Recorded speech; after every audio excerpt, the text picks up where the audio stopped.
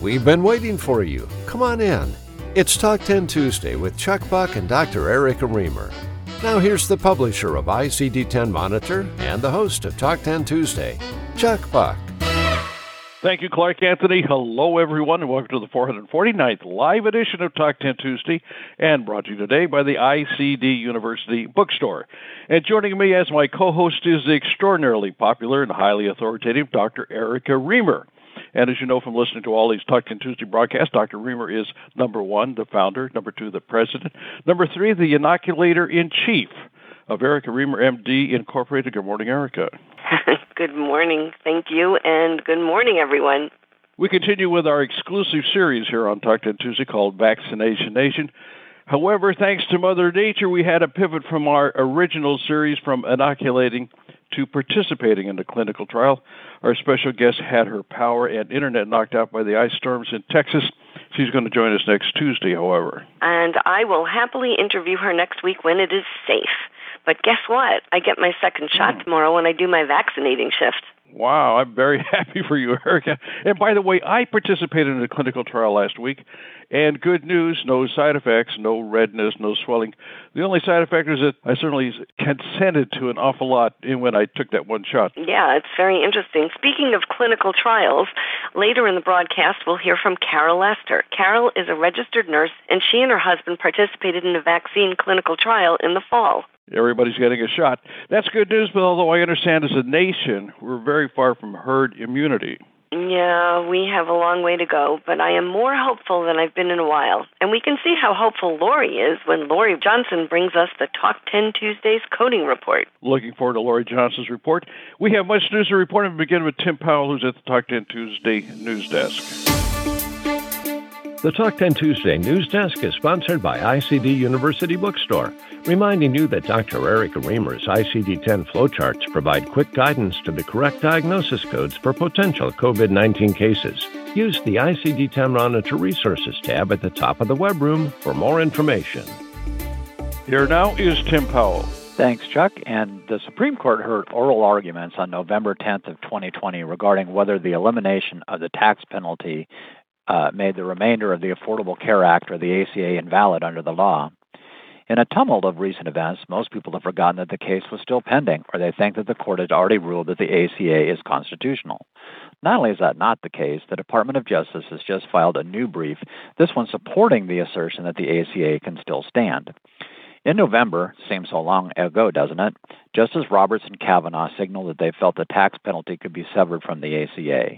In the minus column, we certainly have Justice Thomas based on his prior comments and rulings, and we can assume that he will vote to strike down the ACA. Justice Alito, back in November, also broke with the normal decorum and gave what appears to be an extremely political speech, bashing what he called liberals as being a threat to the country. Justice Alito also famously mouthed the word no during President Obama's State of the Union speech. We would count him in the no column as well. We can assume that Justice Sotomayor and Kagan will support the ACA. Justice Breyer will almost certainly support the ACA after looking at past rulings. With Justice Coney Barrett, an unknown, and no clear read on Justice Gorsuch, it seems that the court may narrowly allow the ACA to stand. Justice Breyer may soon retire, and I wonder what that confirmation process will look like to replace him. This is all made so much more important by the fact that President Biden is reopening enrollment for the ACA, and Congress is debating legislation to expand it. And with that, back to you, Chuck. Thanks, Tim, very much. That was Tim Powell. Tim is a compliance expert and an ICD-10 Monitor national correspondent. It's Tuesday. It's February the 16th, 2021. This is the 449th live edition of Talk 10 Tuesday. Stand by.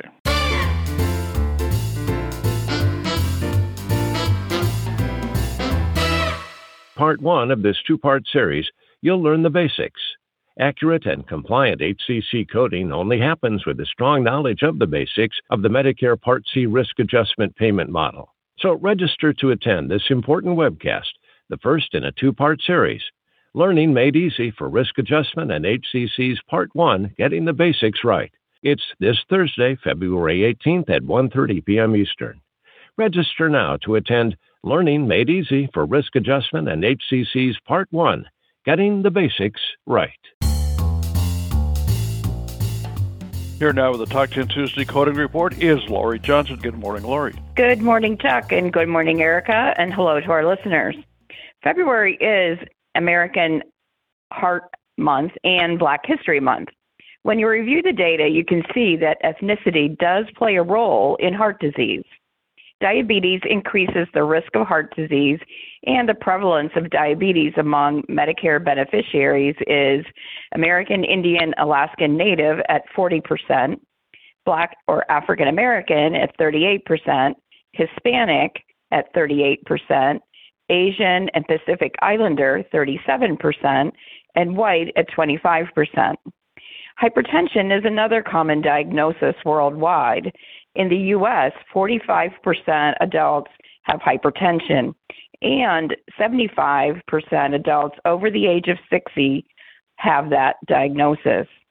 Hypertension is a risk factor for coronary artery disease, stroke, congestive heart failure, and end-stage renal disease.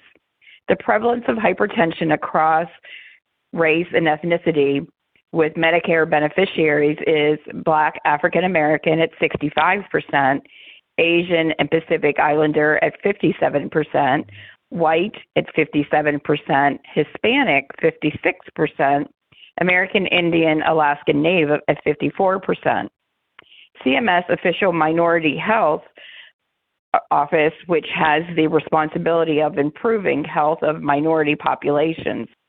This office recommends making the most of health care coverage by 1, confirming your coverage, 2, know where to go to get answers, 3, find a provider, and 4, make an appointment.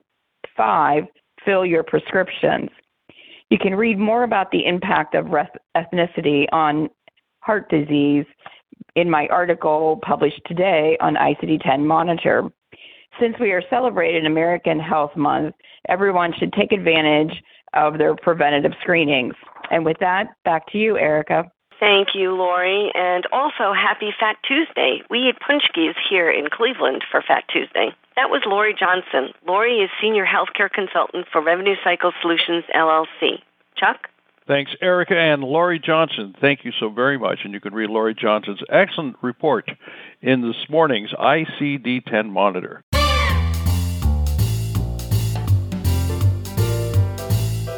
We're continuing our series, Vaccination Nation, and joining us this morning is Carol Lester. Carol's going to share her experience as a participant in a COVID-19 vaccination clinical trial. Here now with her story is Carol Lester. Good morning, Carol. Welcome to Talk 10 Tuesday. Thank you, Chuck. Good morning, and good morning, listeners. I was feeling rather confined and socially distanced due to COVID, as many of us are, and anxious for a vaccine so I could get back to a normal life. I heard about vaccine trials on the national news, so I did some research on the internet about clinical trials, and the closest clinical trial to my home was 70 miles away.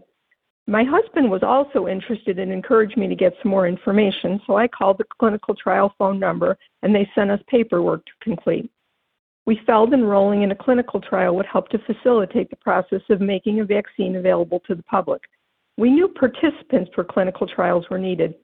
Frankly, I was hoping to get a vaccine as soon as possible. We began this process in September when the Moderna and the Pfizer trials were in phase 3 of their clinical trials, and we were both eligible for the trials, and it was determined by the research center in Jacksonville, Florida, that we would be going to, that we would be in the Pfizer trial as we were adhering to CDC recommendations for social distancing and wearing masks.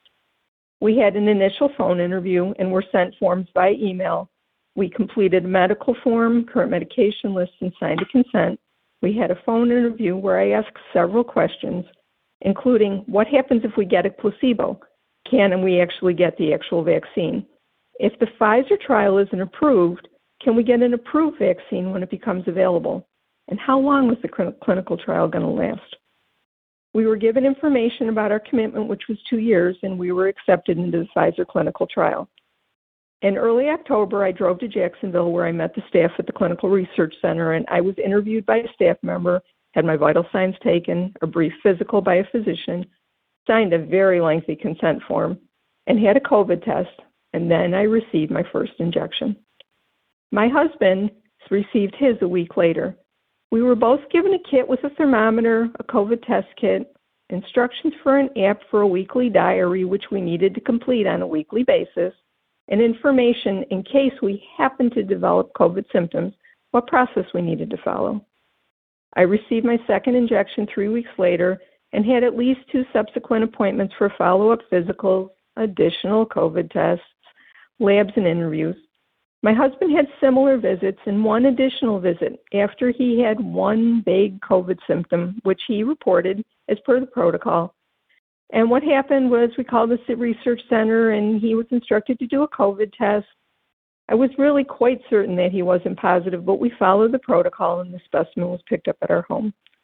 When I received 2 injections, I didn't really have any symptoms, just some mild arm discomfort, while my husband, when he received his, had a few days of dizziness, which was worse after his second injection. This led me to believe that I likely had received placebo and that he had received the actual vaccine. But the study was blinded and we couldn't verify this information. The staff had told us that we might be a priority if we received placebo to receive the vaccine when I inquired, but we didn't have this in writing and it wasn't confirmed.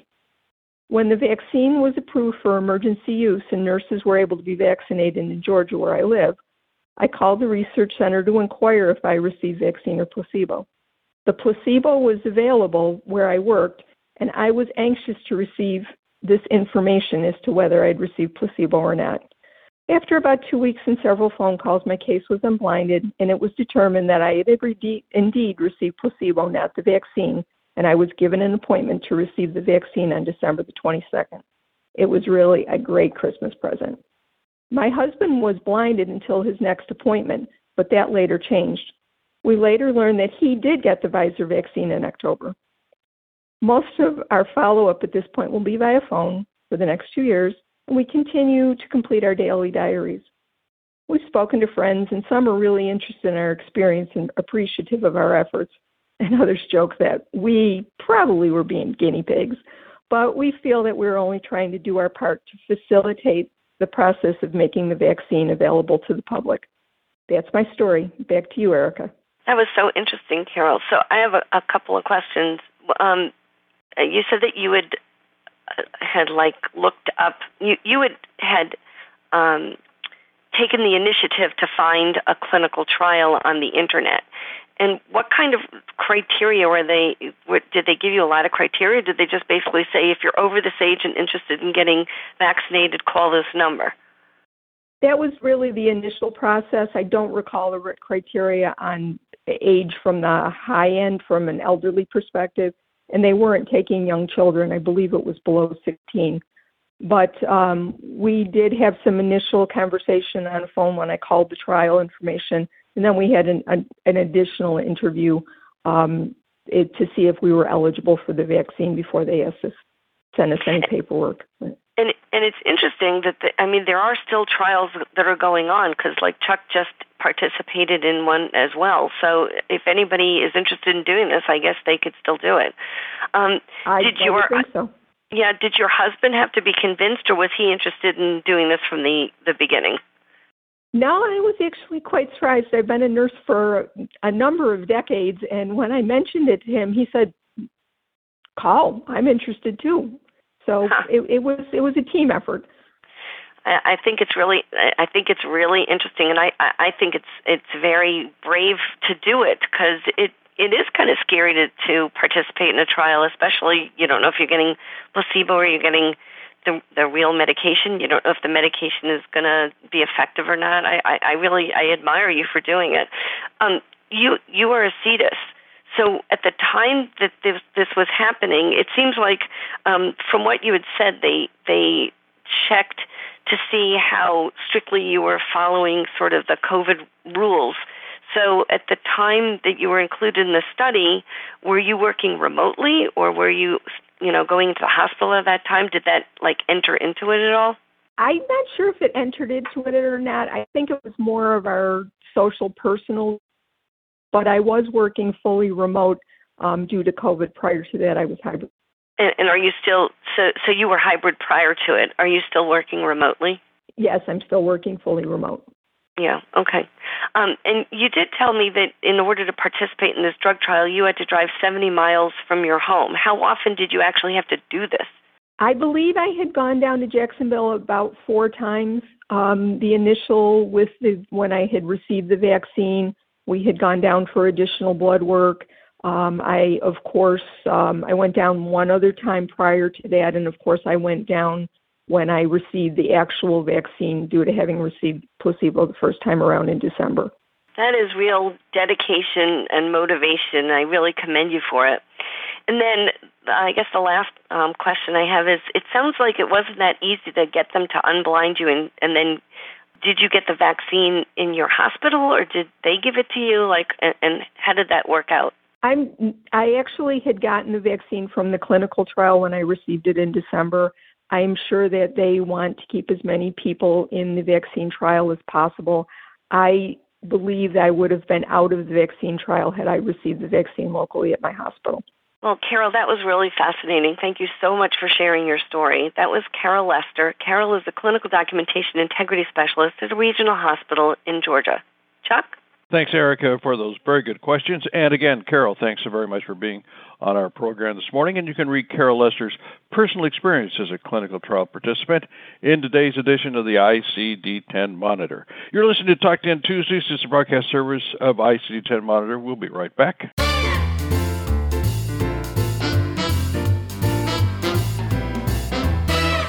These are 5 of the most common risk-adjusting medical conditions: altered mental status, type 2 myocardial infarction, respiratory failure, acute kidney injury, and malnutrition. But accurately diagnosing and documenting these conditions often proves to be highly elusive. During a timely webcast, Dr. Erica Remer offers a unique opportunity to get everyone, coders, CDI specialists, and providers, on the same page. Using case examples to illustrate, Dr. Remer walks you through the basic pathophysiology and clinical indicators of each condition, while dispelling common misconceptions. You'll also learn how to compose clear, compelling physician queries that lead to an accurate depiction of the patient. The webcast Back to the Basics, Clinical Documentation of 5 Common Conditions, is now available on demand. Now is the time for a very popular segment here at Talk 10 Tuesday, and it's called Talk Back, and it features our very own Dr. Erica Remer. Dr. Remer, it's all yours. Thanks, Chuck. Since we're doing Vaccination Nation and we've been focusing on COVID-19, I thought I would bring you guys up on some information that I've been seeing and hearing and reading about COVID-19. First, I'm going to talk about the variants. So we know that they've found some new variants, the South African variant and the British variant, and what they're finding is that and there's the Brazilian variant as well, and they're finding that these seem to be more transmissible, so they're more contagious. And the British one, there's actually a question of whether it's more deadly or not. But now that they're increasing genomic sequencing here in the United States, we're finding that those variants are actually here they are prevalent here as well. But we also are finding that we've generated some of our own mutations here in the United States. And what they're finding is kind of interesting, is that the areas where these viruses are mutating, there's some commonality, which probably is because it gives some sort of advantage to the virus. So the more circulating virus you have, the more opportunities the virus has to mutate, and some of those mutations just don't work out. They don't pan out, and some of them make the virus either more contagious, which is obviously beneficial to the virus because then it can propagate itself. So the basics is we are now in a race to vaccinate and develop herd immunity against the Darwinian propensity for the virus to evolve.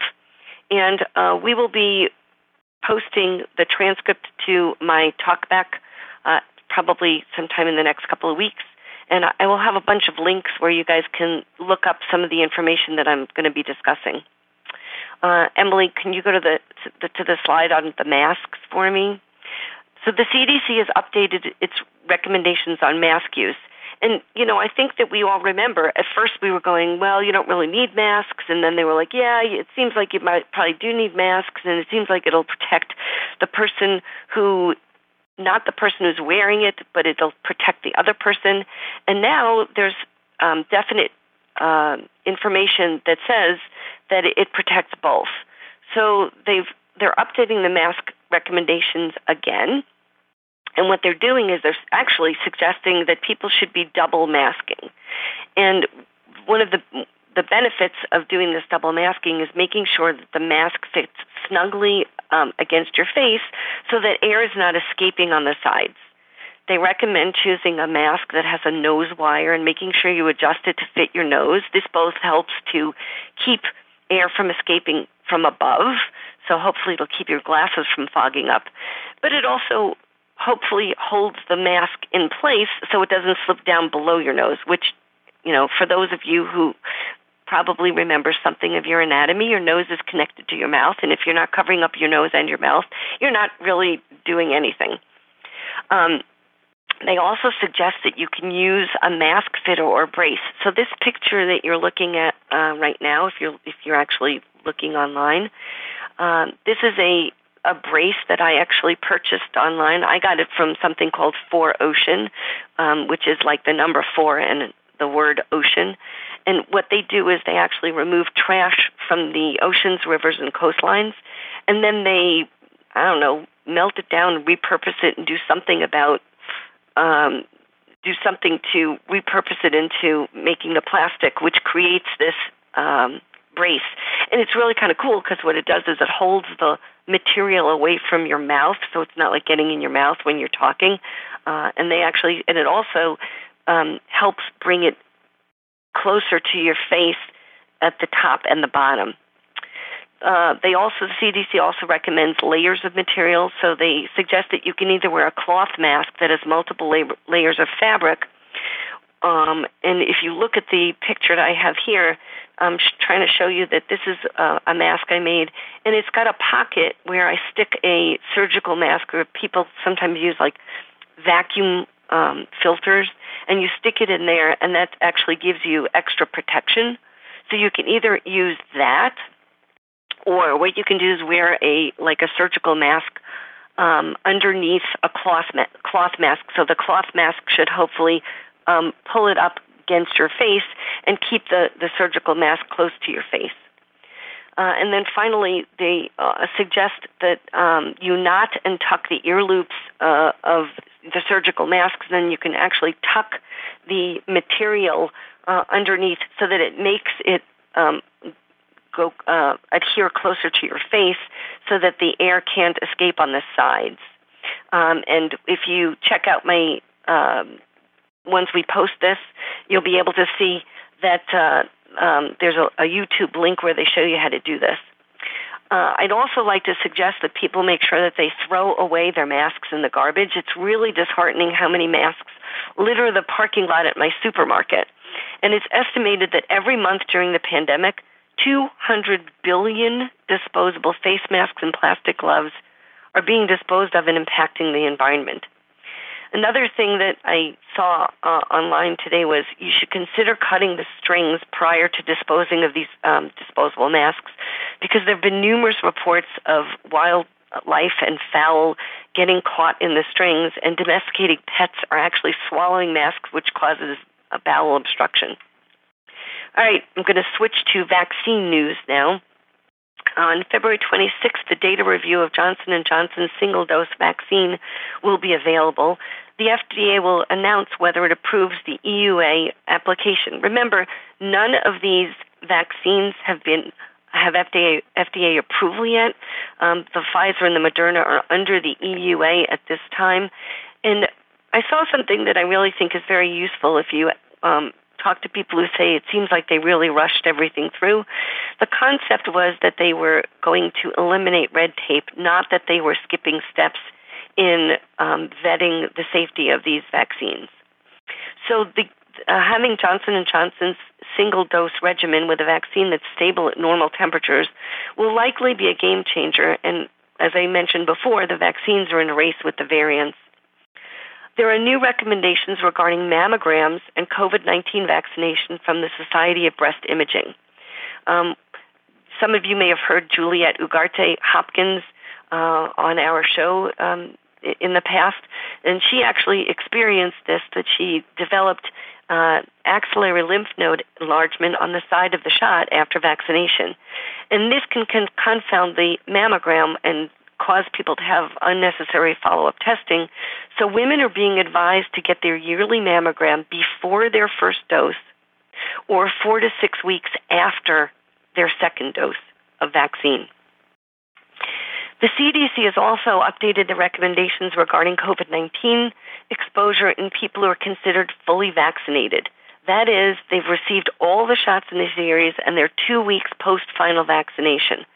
These individuals may forego expectant quarantine, assuming they meet all of the criteria of being fully vaccinated, being within 3 months of receipt of the last dose in the series, and they are asymptomatic since the exposure. And then the final thing I wanted to talk about was the therapeutics. There are new investigational drugs being tested through a public-private partnership program to coordinate research and speed development of promising treatments and vaccines, including an inhalable beta interferon, which is delivered by nebulizer, long-acting monoclonal antibody combination that's being studied as both an infusion and an intramuscular injection, and an orally administered serine protease inhibitor that may block SARS-CoV-2 from entering cells. So they're doing the studies at this time, and obviously if these become available, if they're approved and become available, we will have Lori Johnson tell you what the codes are to be able to do to document these if they're necessary, because they may be done as outpatient, and then obviously there's no PCS for that. So that's a roundup of what's been going on, and back to you, Chuck. Thanks, Erica, very much. Very, very interesting comments. Let's take a look at some of the questions coming in, and then we'll say goodbye. Somebody asked, can you talk about getting COVID after vaccination? So what I would say is, if somebody actually develops the disease within, so let's say it's you get the first dose, and you get the disease like shortly thereafter, you probably already had been exposed and already had contracted COVID-19, and the fact that it occurred shortly after the shot is sort of a coincidence. So if you hadn't gotten your vaccine, you still would have gotten COVID-19. There is no way of getting COVID-19 from the vaccines. There is no virus in it. You cannot get it from getting the vaccine.